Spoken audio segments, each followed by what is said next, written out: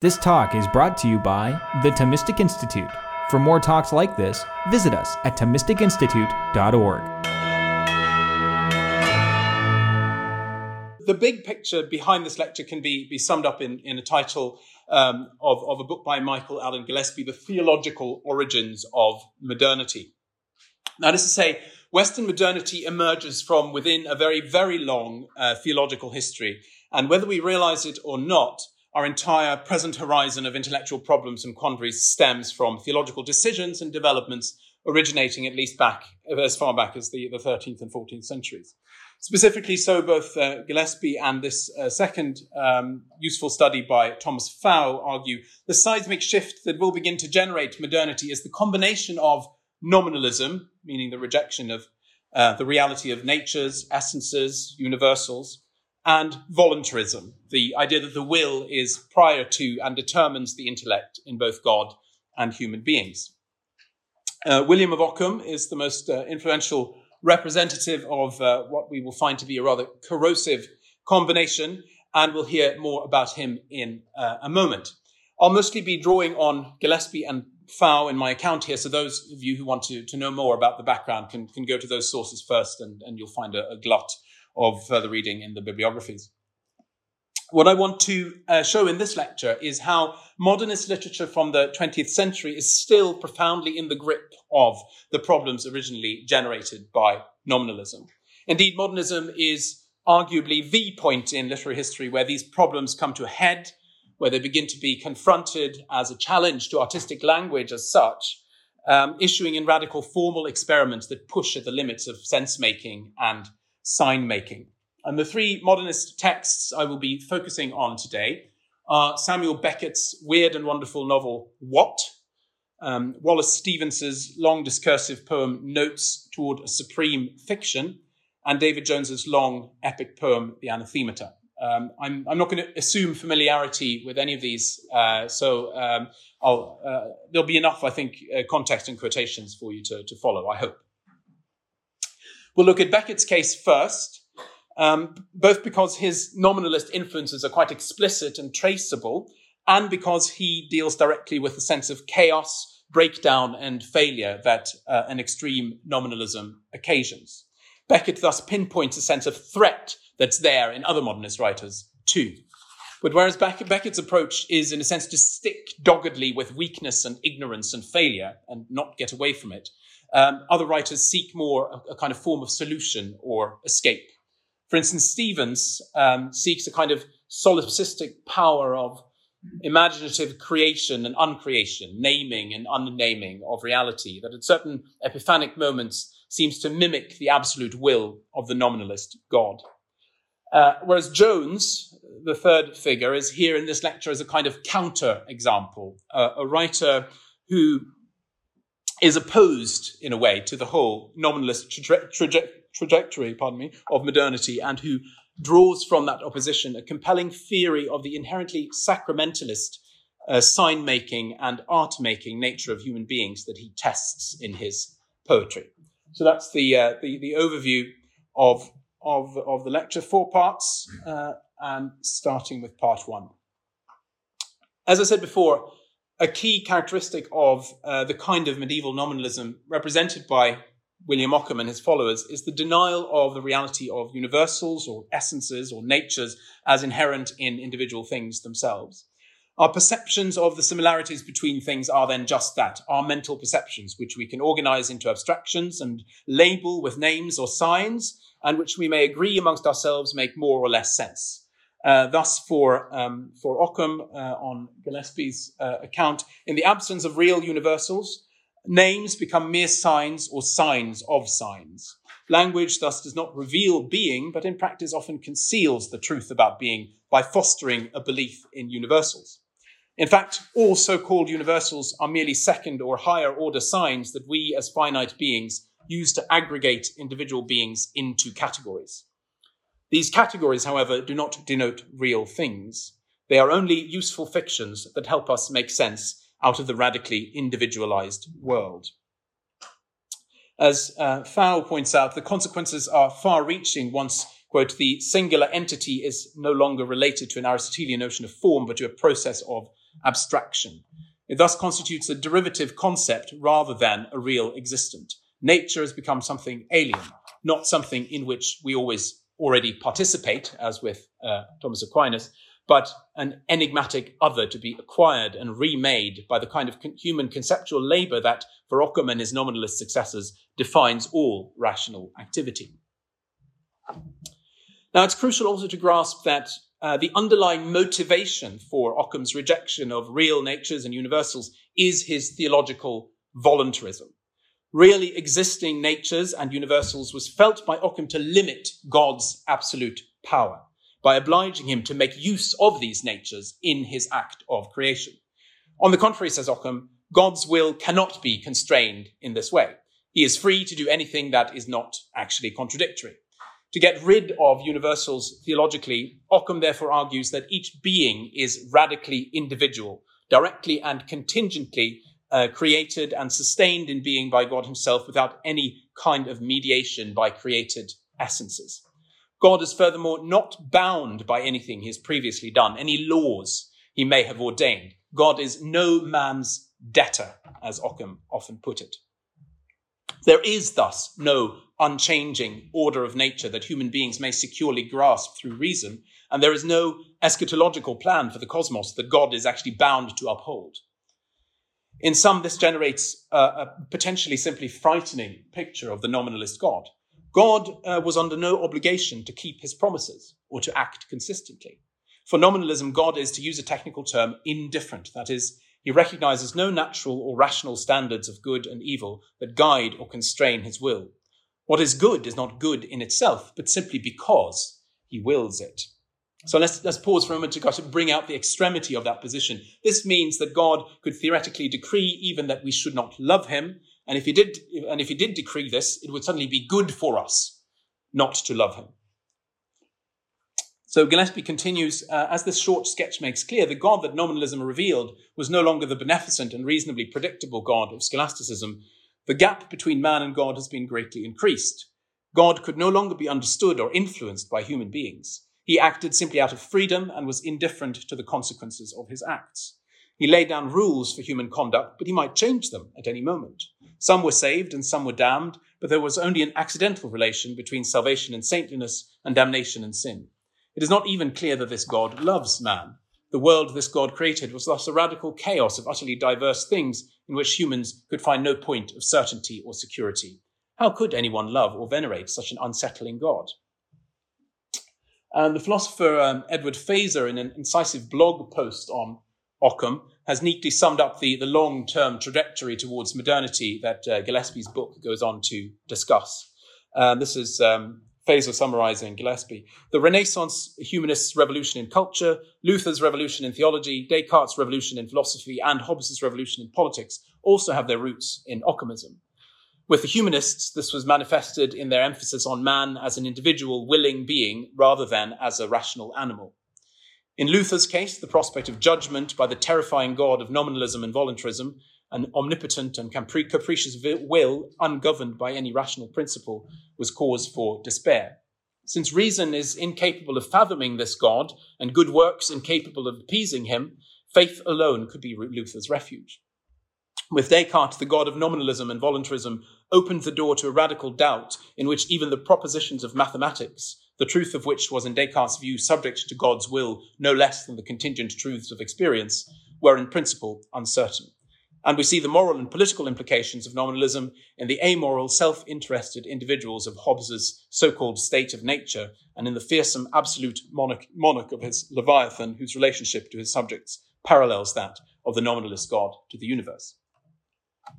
To fully grasp the monumental significance of Occam's innovations, though, we should look forward, not only look forward to modernity, but also backwards to the theological synthesis he is assaulting, which in a Thomistic Institute talk at Blackfriars, Oxford, is of course best represented by Thomas Aquinas. Fow's study does an excellent job of bringing out the contrasts here, and I'll now draw on his chapter 6. And this is I assume stuff that you will be already very familiar with, so I'll just be brief here. For Aquinas, the intellect has priority over the will in both God and human beings. God creates out of his own perfect goodness, since he is very being by his essence, created being must be his proper effect. The forms or essences or substances created are an inherent outcome of his perfect intellect and follow from it. The idea of his suddenly changing his mind about their value or deciding to redo creation with a different set of forms is for Aquinas a contradiction in terms. God continuously and lovingly affirms all of creation and has a plan for it which is neither changeable nor exchangeable. The ultimus finis, the ultimate end of creation and of individual creatures within it, is in fact written into the natures or essences that God uses to create with. In human beings, the will is conceived as a rational appetite, and its choice is therefore necessarily guided by that which the intellect proposes. Free will in human beings is therefore not conceived in the nominalist voluntarist way as sheer power to choose between opposing alternatives. Instead, for Aquinas, the will is guided by the ultimate end of happiness, an end which is not itself chosen as an object by the will, but rather is a gift of God's grace, as ultimate happiness consists in sharing his life. The will always chooses sub ratione boni, under the aspect of the good, so that its choice, again, is guided by the intellect's representation of something as good. Of course, the intellect can suffer various kinds of confusions, whereby lower goods are mistaken for higher ones. It can take time for the intellect to fully comprehend and the will to fully assent to the ultimate good and to order other choices accordingly. The ultimate end is nonetheless always present in this process, written into our human nature, there to be discovered. Free will for Aquinas, therefore, is the freedom to choose the ultimate end. Freedom means the absence of constraints on that choice so that it may be fully embraced. So as you can see, this is a picture that's radically different from the one Occam presents us with. The long-term repercussions of this theological dividing line will continue to reverberate as we move into our analysis of modernist literature. First on the list, Beckett. And in moving on to discuss Samuel Beckett, I want to start from one of the major influences on his thinking, the German philosopher of language, Fritz Mautner, whose ideas also happen to show very clearly the direct linkage between medieval nominalism and its modernist transmutation and intensification. So all the quotations from Mautner are from Beckett's own excerpted notes taken in about 1938 on Mautner's 2 volumes, Beiträge zu einer Kritik der Sprache, or contributions to a critique of language. Mautner's fundamental question is whether a language is more or less suited to allow its speaker to recognize the world. And his answer is a resounding no. Thoughts are reducible to words for Mautner, and there is a complete disconnect between words and reality, a position Mautner refers to as logically consistent nominalism. And this is the teaching that all concepts or words of human thought are only exhalations of the human voice. Logically consistent nominalism, according to which the recognition of reality is just as much denied to the human brain as the makeup of a surface of stone. This pure nominalism, which despite all of the natural sciences, still as easily despairs of understanding a fall or colour or electricity as an understanding of consciousness, this epistemological nominalism is not a provable worldview. It would not be nominalism if it pretended to be more than a feeling, than a disposition of the human individual facing the world. And in this frame of mind, we are denied even a thinking through to a conclusion of, even a satisfactory submersion of oneself into this teaching, because all thinking takes place in the words of the language, and thinking dissolves into itself when the nebulous nature of words has become clear to us. Whether that can become clear is another matter. So Mautner sketches out the whole history of philosophy as what he calls the slow self-dissolution of the metaphorical. And the ur-culprit here is Plato, whose ideas or forms are mere empty metaphors. Plato, says Mautner, was responsible for raising the overestimation of metaphorical language to a high point, which it has occupied for more than a millennium, yes, indeed to the present. While he had learned from a predecessor the deceptiveness of the reality picture, everything is in a state of flux, he did not thereby, as did Socrates, that's the predecessor, confess to not knowing, but personified instead the abstractions of language, made ideas into the mothers of the world. Time is turned upside down. The last is termed the first. The concepts abstracted from individual things are called the cause of the singular thing. Aristotle, says Mautner, was able to see through the enormity of this false analogy which after all only made that which does not exist the basis for that which exists again. This is why he stated ideas as being immanent. One expressed this in the Middle Ages in the following fashion. He replaced the universals ante rem with universals in re. It was a destruction of the ideas metaphor. But with a much more dangerous, less easy to comprehend anthropomorphism, he now made on his part the necessity concept, the causal factor for the world, for the soul, for the form principle of matter. To these ideas, Christendom brought, along with the epigone schools of Greek philosophy which preceded it, the religious concept of God, and for centuries the scholastics wore their teeth out in chewing through the chain of these entwined metaphors. The nominalism of the Middle Ages is the first attempt at a genuine self-destruction of metaphorical thinking. So I apologize for this very long quotation, but this kind of potted history of the inadequacy of our merely human metaphors in face of reality recurs so often and in so many versions in modernist thinkers and writers that it's worth foregrounding in here. You'll find it, all over Nietzsche, for instance. We will recognize several common features here when we get to Wallace Stevens's contrast between imagination and reality later on in this talk. Stevens too starts from Plato in much the same way, for one thing. But it's worth stopping to notice that while these secularizing histories assume a kind of inevitable and progressive destruction of religious ideas, in fact, such histories are themselves rooted in and made possible by older theological decisions for nominalism and voluntarism and against universals and Thomist intellectualism. But for now, let's hear Mautner's conclusion, which is relentlessly negative. Whatever the human may dare to do through superhuman strength in order to discover truth, he always finds only himself, a human truth, an anthropomorphic picture of the world. The last word of thought can only be the negative act, the self-destruction of anthropomorphism, the insight into the profound wisdom of Vico. Not everything is intelligible to men. So turning now directly to Samuel Beckett, in a famous letter to his friend Axel Kaun from 1937, Beckett described his own artistic project as driven by a nominalist irony, an attempt to, quote, invent a method by means of which this mocking attitude to words may be put into words in a literature of the unword.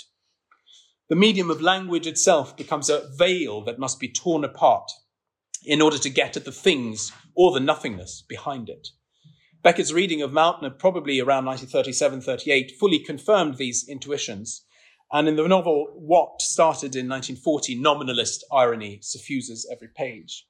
For those of you unfamiliar with the novel, I'll just say that the concept is extremely simple. Watt arrives at the establishment of a certain Mr. Knott and spends a certain time there as a servant before moving on again. And the puns on the names are, of course, very much intended. Watt is a questioner and a seeker, whereas Mr. Knott, K-N-O-T-T, is both an enigma and a nothingness, as well as a kind of absent deity figure.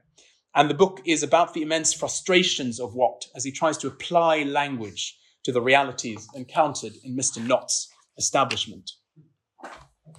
For Watt now found himself in the midst of things which, if they consented to be named, did so, as it were, with reluctance. Looking at a pot, for example, or thinking of a pot, at one of Mr. Knott's pots, it was in vain that Watt said, pot, pot. Well, perhaps not quite in vain, but very nearly, for it was not a pot. The more he looked, the more he reflected, the more he felt sure of that it was not a pot at all. It resembled a pot. It was almost a pot, but it was not a pot of which one could say, pot, pot, and be comforted. It was in vain that it answered with unexceptional adequacy all the purposes and performed all the offices of a pot. It was not a pot. And it was just this hairbreadth departure from the nature of a true pot that so excruciated Watt. And the essence of the pot, capital P, the true nature or form or idea of the pot, has become inaccessible to the human intellect. And Watt finds himself in a chaos of never fully nameable particulars, experiencing firsthand the creeping, threatening realization that, as Mautner put it, all thinking takes place in the words of the language, and thinking dissolves into itself when the nebulous nature of words has become clear to us. And following his tangle with the pot, Watt made the distressing discovery that of himself too, he could no longer affirm anything that did not seem as false as if he had affirmed it of a stone. You note the direct link to the Mountner there with the surface of the stone. As for himself, though he could no longer call it a man, as he had used to do, with the intuition that he was perhaps not talking nonsense, yet he could not imagine what else to call it, if not a man. But Watt's imagination had never been a lively one. So he continued to think of himself as a man, as his mother had taught him when she said, "There's a good little man," or "There's a bonny little man," or "There's a clever little man." But for all the relief this afforded him, he might just as well have thought of himself as a box or an urn. The habit of calling yourself a man is here just a comforting fable derived from childhood. But at the same time, there is no alternative name available that is somehow outside or beyond the particular language we have been arbitrarily taught. The reduction of a man to an it is no more satisfactory. In fact, the mention of a box or an urn hints at a living death here, for if man has been interred, then what kind of thing is left behind? But if man is impossible to know or define, what of God? Watt obsessively records and broods over each and every circumstance in Mr. Nott's establishment in order to discern some kind of legible order. And large parts of the book is taken up with his attempts to enumerate all possibilities that might hypothetically explain the arrangements surrounding trivial details such as the disposal of Mr. Nott's after-dinner slops. And this is hilarious, if exasperating reading, but the underlying idea is first that a nominalist God does not communicate his essence to his creation, nor may he be known through the enumeration of accidents. And second, that no order inherent in creation can ultimately be observed, for a voluntarist God is absolutely free to change his mind and to invent new hypothetical worlds. Accordingly, little by little, Watt abandoned all hope, all fear of ever seeing Mr. Nott face to face, with echoes, of course, both of Dante's Inferno and St. Paul's first letter to the Corinthians. The few glimpses caught of Mr. Nott by Watt were not clearly caught, but as it were, in a glass. However, these glimpses were so various as far as Watt could make out that Watt would never have supposed it was the same. That is, the image of Nott is constantly shifting here. So the irony is that an infernal lack of any certainty, the persistence of nebulous and unclassifiable impressions, somehow trumps and undermines the eschatological desire for full and final knowledge. It is no wonder, perhaps, that Watt appears to end up in an asylum, his speech subject to schizophrenic inversions of word and sentence order. In this mangled, halting speech, he recalls his mystical attempt to abandon mind, body, language, and all created things to the divine absolute otherness, which is also a nothingness, very much in the tradition of the nominalist mystic Meister Eckhart. Of naught to the source, to the teacher, to the temple, to him I brought this emptied heart, these emptied hands, this mind ignoring, this body homeless, to love him my little reviled, my little rejected to have him, my little to learn him, forgot, abandoned my little to find him. But we also glimpse the more frightening side of the nominalist voluntarist God whom Watt is so fervently seeking. At one point, meeting by a stream in the asylum gardens, Watt and the narrator, Sam, share in a grotesque imitatio Dei of the arbitrary and capricious absolute power of a God whose creation, red in tooth and claw, here appears as the worst of all possible worlds. But our particular friends were the rats that dwelt by the stream. We would sit down in the midst of them and give them to eat out of our hands a nice fat frog or a baby thrush, or seizing suddenly a plump young rat resting in our bosom after its repast, we would feed it to its mother or its father or its brother or its sister or to some less fortunate relative. It was on such occasions, we agreed, after an exchange of views, that we came nearest to God. This is deliberately shocking, and here we are close to something like the driving motivation, I think, behind Becket's entire oeuvre. It's an ethical protest against the claims of any kind of theodicy to justify God's ways to man in the face of creaturely suffering. Beckett agrees wholeheartedly with Schopenhauer's view that such metaphysical optimism is a really wicked way of thinking, a bitter mockery of the unspeakable sufferings of mankind.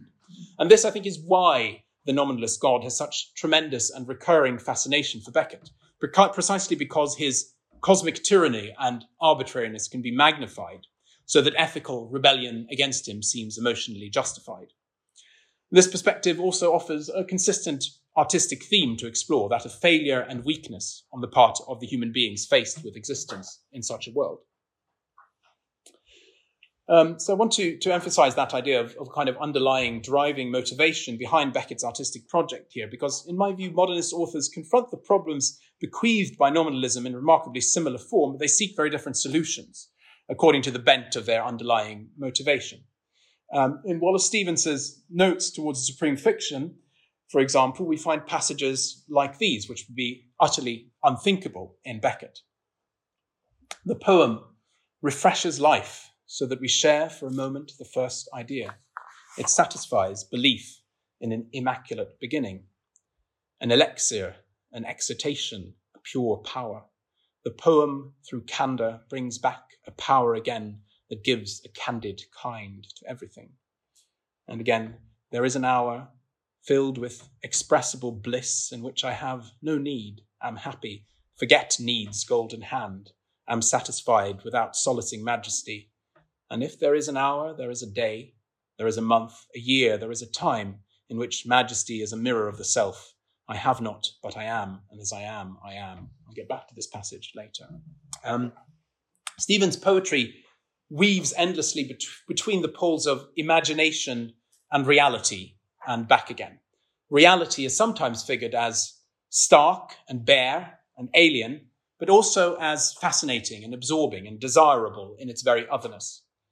Imagination is sometimes figured as richness, abundance, magnificence, a world-creating power, but just as often it is mere imagination, illusion and vanity and unreal projections and reflections of our own desires, as in the very next stanza following my last quotation. These external regions, what do we fill them with except reflections, the escapades of death, Cinderella fulfilling herself beneath the roof? The task Stevens sets for his poetry is to search for conjunctions between imagination and reality that can somehow do justice to both poles. For any figuration of reality, even as stark, bare, alien, is inevitably imaginative, whereas any imaginative projection must somehow emerge in response to reality, even if reality itself can never be named. So it goes back and forth like that in Stevens. Poetry conceived as the search for these momentary conjunctions of expressible bliss is therefore itself what Stevens calls the supreme fiction. So poetry is the supreme fiction. That's it. The more than rational distortion, the fiction that results from feeling, yes, that. A sense of being almost there, almost able to grasp it. But the poem is just notes towards the supreme fiction. It is not the supreme fiction itself. Underpinning this whole desire for poetry as a supreme fiction, though, is a nominalist story very much like that outlined by Fritz Mauthner. In the opening canto of Notes, we recognize a similar history of the self-dissolution of the metaphorical, starting with Plato, whose theory of forms, according to Mauthner, simply personified abstractions and made ideas into the mothers of the world. So keep in mind as we read this that the sun is a symbol of the ultimate idea or form of the good in Plato's Republic, the light source that enables all other perception of reality to take place. This is Stevens now. Begin, Phoebe, by perceiving the idea of this invention, this invented world, the inconceivable idea of the sun. You must become an ignorant man again and see the sun again with an ignorant eye, and see it clearly in the idea of it. Never suppose an inventing mind as source of this idea, nor for that mind compose a voluminous master folded in his fire. How clean the sun when seen in its idea, washed in the remotest cleanliness of a heaven that has expelled us and our images. The death of one god is the death of all. Let purple Phoebus lie in umber harvest. Let Phoebus slumber and die in autumn umber. Phoebus is dead, Ephoebe. But Phoebus was a name for something that never could be named. There was a project for the sun, and is. There is a project for the sun. The sun must bear no name, gold flourisher, but be in the difficulty of what it is to be. Stephen's Ephebi, or still immature young man, is a figure of the reader desiring entrance into the republic of poetry. But this is no longer possible in the old way by freely inventing metaphors about ultimate reality, like Plato's sun as figure of the good. There needs to be a new awareness of inventedness itself, the metaphoricity of all our images and the arbitrariness of all our naming, in light of which the sun is ultimately inconceivable. This requires a kind of discipline of ignorance, the active forgetting of past names for the sun, and the shedding of its accumulated associations with the divine, whether as Phoebus, Apollo, or as created by some inventing mind, some finally anthropomorphic, voluminous master folded in his fire. In this stanza, to see the sun clearly in the idea of it precisely does not mean to see the sun as Platonic eidos. It means to see the sun as encompassed by the clutter of our human ideas about it, and therefore also in itself as alien from these ideas, inconceivable by them. Again, how clean the sun, when seen in its idea, washed in the remoteless cleanliness of a heaven that has expelled us and our images.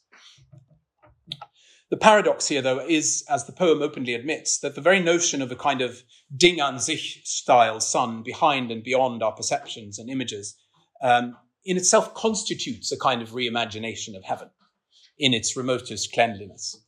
And Stephen is acutely aware of this paradox and plays with it at several points by enacting in his poetic language the very things that the ostensive argument of the poem suggests are impossible. For instance, the death of all the gods, their skeptical dismissal as mere fanciful myths, is followed by a self-consciously purple Phoebus, poetic passage evoking the seasonal slumber of Phoebus in autumn, as if he will awake again, as if the gods are in fact inevitably linked to the metaphoricity of language itself and will keep resurrecting in ever new forms because of this. And this is again reminiscent of Mautner. Whatever the human may dare to do through superhuman strength in order to discover truth, he always finds only himself a human truth, an anthropomorphic picture of the world. But the difference is that Stevens doesn't finally go along with Mautner's relentless negativity. To recall Mautner, he concludes, the last word of thought can only be the negative act, the self-destruction of anthropomorphism. But Stevens' last stanza in Notes is trying to make the very unnaming of the sun, the destruction of anthropomorphic images, into a new project, of necessity continuous with the old one, but somehow also different. There is a project for the sun must bear no name, gold flourisher, but be in the difficulty of what it is to be. And that gold flourisher is, I think, a wonderful touch. It's very much an as-if naming. The new name is explicitly between scare quotes, and as such it can only emerge from within the prior consciousness of the impossibility of assigning any final name to the sun itself. It's also, again, capriciously purple and poetic, imaginatively rich. So the poet can thus continue to ostentatiously invent names, as long as there is also an awareness that all names are, in a sense, merely poetic. And precisely as such, the poet becomes the truest namer of all, the one with the most acute access to the sun's being in its inconceivability, in the difficulty of what it is to be. So we've talked quite a lot about this idea of naming and unnaming in relation to Stevens, and the nominalist connection there is obvious enough. But what about the nominalist God, so much in evidence in Beckett? While it may seem that Stevens simply proceeds on the secular premise that the death of one God is the death of all, things are not quite so straightforward. For the poet, as ultimate namer and unnamer of things, comes in some ways to stand uneasily in the vacated place of the nominalist God, the God who can make and unmake arbitrarily, capriciously, and at will. Consider, for example, Canto 8 of the third section of Notes. What am I to believe? If the angel in his cloud, serenely gazing at the violent abyss, plucks on his strings to pluck abysmal glory, leaps downward through evening's revelations, and on his spreaden wings needs nothing but deep space, forgets the gold centre, the golden destiny, grows warm in the motionless motion of his flight. Am I that imagine this angel less satisfied? Are the wings his, the lapis-haunted air? Is it he Or is it I that experience this?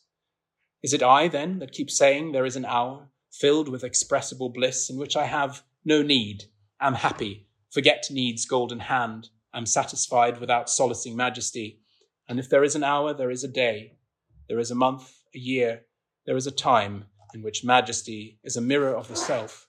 I have not, but I am, and as I am, I am. And the poet here usurps God as the real creator of angels and appropriates their magnificent flight to his own self. Their explicitly projected, mirrored majesty for a moment glorifies and fully satisfies the poetic self to the point where he can echo the I am who I am spoken to Moses from the burning bush.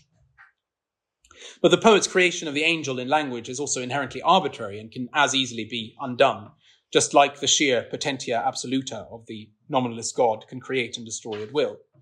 And therefore the following stanza about Cinderella fulfilling herself beneath the roof that we've already seen, deconstructing the imagery of the angel and the majestic self as yet another mere reflection, is not really all humility about the limits of mere imagination. It actually still retains something of the exhilarating but frightening power to uncreate at will, characteristic of the nominalist God. Stevens, in his solipsism then, wants to enjoy angels. He wants to also enjoy being God, but the question remains, does this finally lock the poet on the inside of his creative self and throw away the key? I want to leave Stevens there because this is a problem that's never fully resolved in his poetry, but keeps revolving, always somewhere halfway between tremendous possibility and world-dissolving anxiety. I now turn instead to David Jones, whose root interpretation of the whole sign-making capability of human beings is radically different from the late nominalist predicament sketched here via Mautner, Beckett, and Stevens. As his biographer Thomas Dilworth has pointed out, Jones's resistance to nominalism, inspired by the Thomist philosopher Jacques Maritain, the sculptor Eric Gill, and his wider circle of Dominican friends, was in fact foundational for his intellectual development in the 1920s. This is from the biography. Neo-Thomist discussion ranged through the history of philosophy. With Jones joining in, they voiced antipathy to nominalism, which he had learned from the Dominicans and Gill. The 14th century nominalist William of Ockham was responsible, they were all convinced, for much that was wrong in Western thought and culture. Jones's main objection was to the nominalist principle of economy, known as Occam's razor, which forbade the positing of unnecessary entities. This led to Protestantism, to the dualist minimalism of Descartes, to the skepticism of Hume, Berkeley, and the English empiricists, and finally to positivist reductionism. Why have angels? Why have saints? Why have God? The less, the better. Jones thought this abominable. They also objected to the nominalist doctrine that the created world consisted only of unrelated singularities and that universal concepts or names, hence the term nominalism, were empty of meaning. Jones was committed in his work to expressing the universal through the particular as both essential to artistic truth. So here we have, in effect, a modernist writer attempting to get behind or beyond the long shadow of nominalism in Western culture. In his important essay, Art and Sacrament, Jones argues that it is of the essence or nature of human beings to be sign makers, and hence artists too. I'll try to elucidate this in a moment, but first I'd like to just notice the complete reversal of emphasis that this implies from the kind of anxiety about merely arbitrary naming and the inaccessibility of ultimate reality that we have discussed before. For Jones, by contrast, the very fact of our sign-making nature proclaims our link to a creator God, because he, like us, creates gratuitously, that is, playfully and out of love, as a pure gift of his being. So that when Jones in Art and Sacrament concludes, man, sacrament at every turn and at all levels of the profane and sacred, in the trivial and in the profound, no escape from sacrament, this idea of no escape is very far from being a prison house anymore, as we often feel about human sign-making in both Beckett and Stevens. Jones's argument in Art and Sacrament is very rich and very digressive, and I give you the barest gist of it here, and highly recommend you read it for yourselves. The two realms or abilities specific to human nature, Jones calls prudentia and ars, following Maritain's Thomist terminology in his book Art and Scholasticism. Prudentia refers to the realm of faith, morals, and religion. It is the faculty by which we seek to conform our conduct to higher ends. And this is part of the essence of man as a rational being. The animals have no conception of moral or religious duty. But in order for human beings to be capable of such ordering in the first place, we must have freedom. And freedom involves also the capacity for gratuitous acts. I'm telescoping this argument a lot at this point, just to give you the gist of it. At this point, though, writes Jones, we are immediately confronted with the nature of ars. For art is the sole intransitive activity of man. It is a fitting together of things, performed not for any extraneous utilitarian purpose, but just for the rightness of this fitting together itself. And the contrast with the works of the animals is, again, a useful one. It is the intransitivity and gratuitousness in man's art that is the sign of man's uniqueness. Not merely that he makes things, nor yet that those things have beauty. For though the spider's web and the honeycomb are contrived by animate creatures, their beauty can be said to be of the same order as that achieved by inanimate nature, the hoarfrost on the pane or the leaf vein. In none of the animalic making is there any evidence of the gratuitous, nor is there any evidence of sign. This making is wholly functional. These activities are transitive. By contrast, says Jones, man must be considered a sign maker whose art is sign making. This also implies that man is unavoidably a sacramentalist and that his works are sacramental in character. Jones really does mean this inherent connection between sign and sacrament literally. For in any sign made by the creature called man from the very beginnings of prehistory, this creature juxtaposed marks on surfaces, not with merely utile, but with significant intent. That is to say, a representing, a showing again under other forms, and an effective recalling of something was intended. Anthony Domestico has a good summary of this audacious analogy in Jones's thinking. In the most daring move of Art and Sacrament, Jones explicitly links this post-impressionist, we might say modernist, understanding of representation to the Catholic theology of the Eucharist. The Catholic doctrine of transubstantiation states that the bread and wine of the Eucharist make real, that is to say, do not just point towards, but actually really make present the body and blood of Christ. In this specific way, the representation of the Eucharist is similar to the representation of the modernist artwork. Just as the post-impressionist painting of a tree is a showing forth of the tree in a different form, so Jones writes, it is said of the Eucharistic signs that they are a showing forth of something in an unbloody manner. Jones goes on, that particular instance from the domain of theological definition might, mutatis mutandis, be used to help us understand better something of the function in general of ars as a shower forth. The striking phrases used here, showing forth and shower forth, echo Maritain's claim that a radiance of form passes through the material elements of the work of art. In both the Eucharist and the artwork, the gap between signified and signifier collapses. The painting actualizes the tree in the form of paint, just as the Eucharist actualizes Christ's saving grace in the form of bread and wine. In the whole sequence of Christ's redemptive acts, from the institution of the Eucharist to his sacrifice on the cross, therefore, he makes use of specific signs and forms. Christ draws close to humanity precisely by inhabiting and consecrating the nature of man as artist. Something has to be made by us before it can become for us his sign who made us, as Jones put it in his preface to the Anathemata. Or in a phrase Jones often quoted from the theologian Maurice de la Taille, he, Christ, placed himself in the order of signs. Now, for Jones, the problem with the whole trajectory of modernity is a kind of forgetting or active suppression of the nature of man as artist, ultimately instigated, as we've seen, by nominalism. Modernity for Jones is technocratic, obsessed with devices and machines, and finally the dominion of the human will over nature. But, Jones argues in the essay, The Utile, when man's works seek utility only, they can appear to become utilitarian in a most derogatory sense. That is to say, they appear subhuman. This juxtaposition of a sense of desolation in face of the present wasteland-like state of modern civilization on the one hand, and the search for the redeemer of man as artist and sign maker on the other, is the dramatic core of Jones's poetry. One of the clearest examples is the poem Domine Deus, where we find lines like these. I have journeyed among the dead forms causation projects from pillar to pylon. I have tired the eyes of the mind regarding the colours and lights.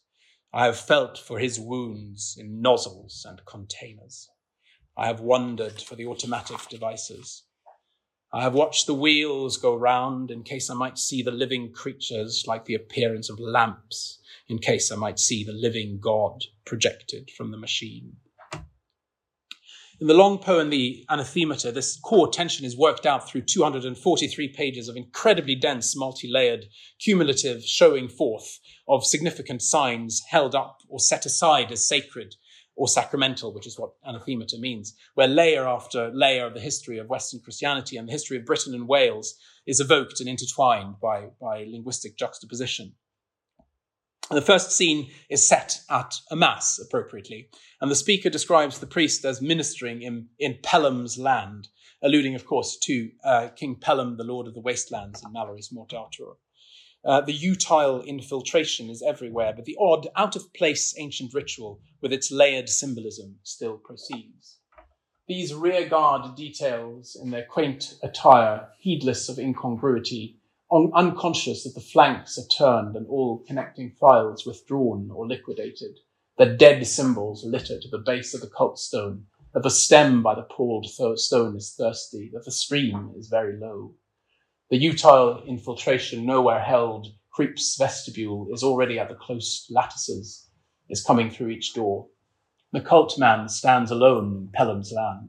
More precariously than he knows, he guards the signa, the pontifex among his house treasures, the twin herbs his house is. He can fetch things new and old, the tokens, the matrices, the institutes, the ancilia, the fertile ashes, the palladic foreshadowings. The things come down from heaven together with the kept memorials, the things lifted up, and the venerated trinkets. And the Catholic, I won't try to kind of unravel all the historic associations of this in this passage, which is chiefly focusing on the Roman origins of the priest's vestments and some of the ritual objects used in the old rite of the Latin Mass. The point being made is that the infiltrations cannot ultimately undo the nature of man as artist, and the Mass continues to show forth the whole movement of Christ's consecration of man as sign maker and sacramentalist. As such, the Mass, in a sense, carries the entirety of human history with it. Sacrament remains as unavoidable as it was from the beginnings of prehistory, from the time of the statue of the Venus of Willendorf or the Lascaux cave paintings dating from about 20 or 25,000 BC. It's another quote. Then it is these abundant ubera here under the species of worked lime rock that gave suck to the Lord. She that they already venerate, what other could they? Her we declare. Who else? And see how they run the juxtaposed forms, brighting the vaults of Lascaux. How the linear is wedded to volume, how they do within in an unbloody manner under the forms of brown hematite and black manganese on the graved lime face what is done without, far on the windy tundra at the kill, that the kindred may have life. And the Catholic doctrine of the Mass is, of course, everywhere here in phrases like under the species of and in an unbloody manner, pointing to the way in which the entirety of human sign-making, past, present, and future, is absorbed into the unbloody sacrifice of the Mass, where all times are present. How could it be otherwise if man is the maker of signs? How else we, or he himself, whose name is called He with us, because he did not abhor the uterus, whereby these uberal forms are to us most dear, and of all hills the most august. Jones often quoted Aquinas' opinion that the flesh is not an infirmity, but a unique benefit and splendor, a thing denied to angels and unconscious animals. This is from Martin's Sacrament again. Here, the sacrifice on the hill of Calvary is strikingly joined with the uberal forms of the Venus of Willendorf with Mary's uterus as connecting link. Christ is Emmanuel, God with us, precisely because he does not abhor the flesh and the arts of rational animals whose sign-making is rooted in the flesh. Well, I want to conclude this lecture by giving nominalism one last proper send-off, and happily Jones's poem itself does just that. This last quotation is from a section called The Lady of the Pool, whose main voice is a lavender seller in medieval or perhaps Tudor London, an archetypal female who has seen all that city's comings and goings by water over many centuries. And this then is a story about London as a culture built around and upon water, and that necessarily includes a tale of violent domination and expropriation as well. And nominalism turns out to be thoroughly implicated in this from the very start. And those as after them whose fathers shall relate to them of these old times before them, those as by what new gear and a deal of dials, gins of propulsion and all manner of contraptions, unguessed even of an admirable scab-shin nominalist, shall know the total compass of the thronging waters and assert regiment of the whale's entire domain. And of these such yet to come, a tidy many from the many hides of this river, Captain, by and large, some from this here very hall, Captain, dona eis requiem sempiternam. And we need Jones's note here to make full sense of the scab shin nominalist, which is a derogatory epithet once applied to Franciscan friars. See the description, he says, of Drake's voyage of 1577 to 80, published in 1628 as The World in Compass, touching ordnance and great guns, the late invention of a Scabshin friar among us in Europe, with reference to Bacon, Roger Bacon, known as Doctor Mirabilis, whose 13th century researches make him a harbinger of methods and instruments, without which 16th century techniques and our own subsequent sea power could not have been. In common opinion, if you were a Franciscan, you were a nominalist, and certainly Bacon's preoccupations link him with nominalism and with English empiricism. He appears to be nearer his namesake of 300 years later than to the saint from whom that namesake got his Christian name, though it's a long, long way from Assisi to Verulam, which is Francis Bacon was Lord Verulam. So what we have here then is a kind of projection forward of the gradual ascent of technical mastery in the world of navigation, shipbuilding, and sea warfare to come as we move from medieval England to the age of Sir Francis Drake and beyond. So nominalism is being associated with a utilitarian will to encompass or dominate the world and its waters technically and experimentally, from the 13th century Roger Bacon, who introduced the recipe for gunpowder to the West, to those uncompromising 16th century Francises, Drake and Bacon. Yet ultimately this note of critique is not allowed to dominate. Even nominalists cannot help being sacramentalists and sign-makers, despite themselves. And a rich, complex culture will accrue around nominalist-inspired ideas and choices too. Human mistakes, theological mistakes, send us out on particular journeys, force us to construct new harbours, however temporary, and our mistakes are never outside of the compass of the prayer, Dona eis requiem sempiterna. Thank you.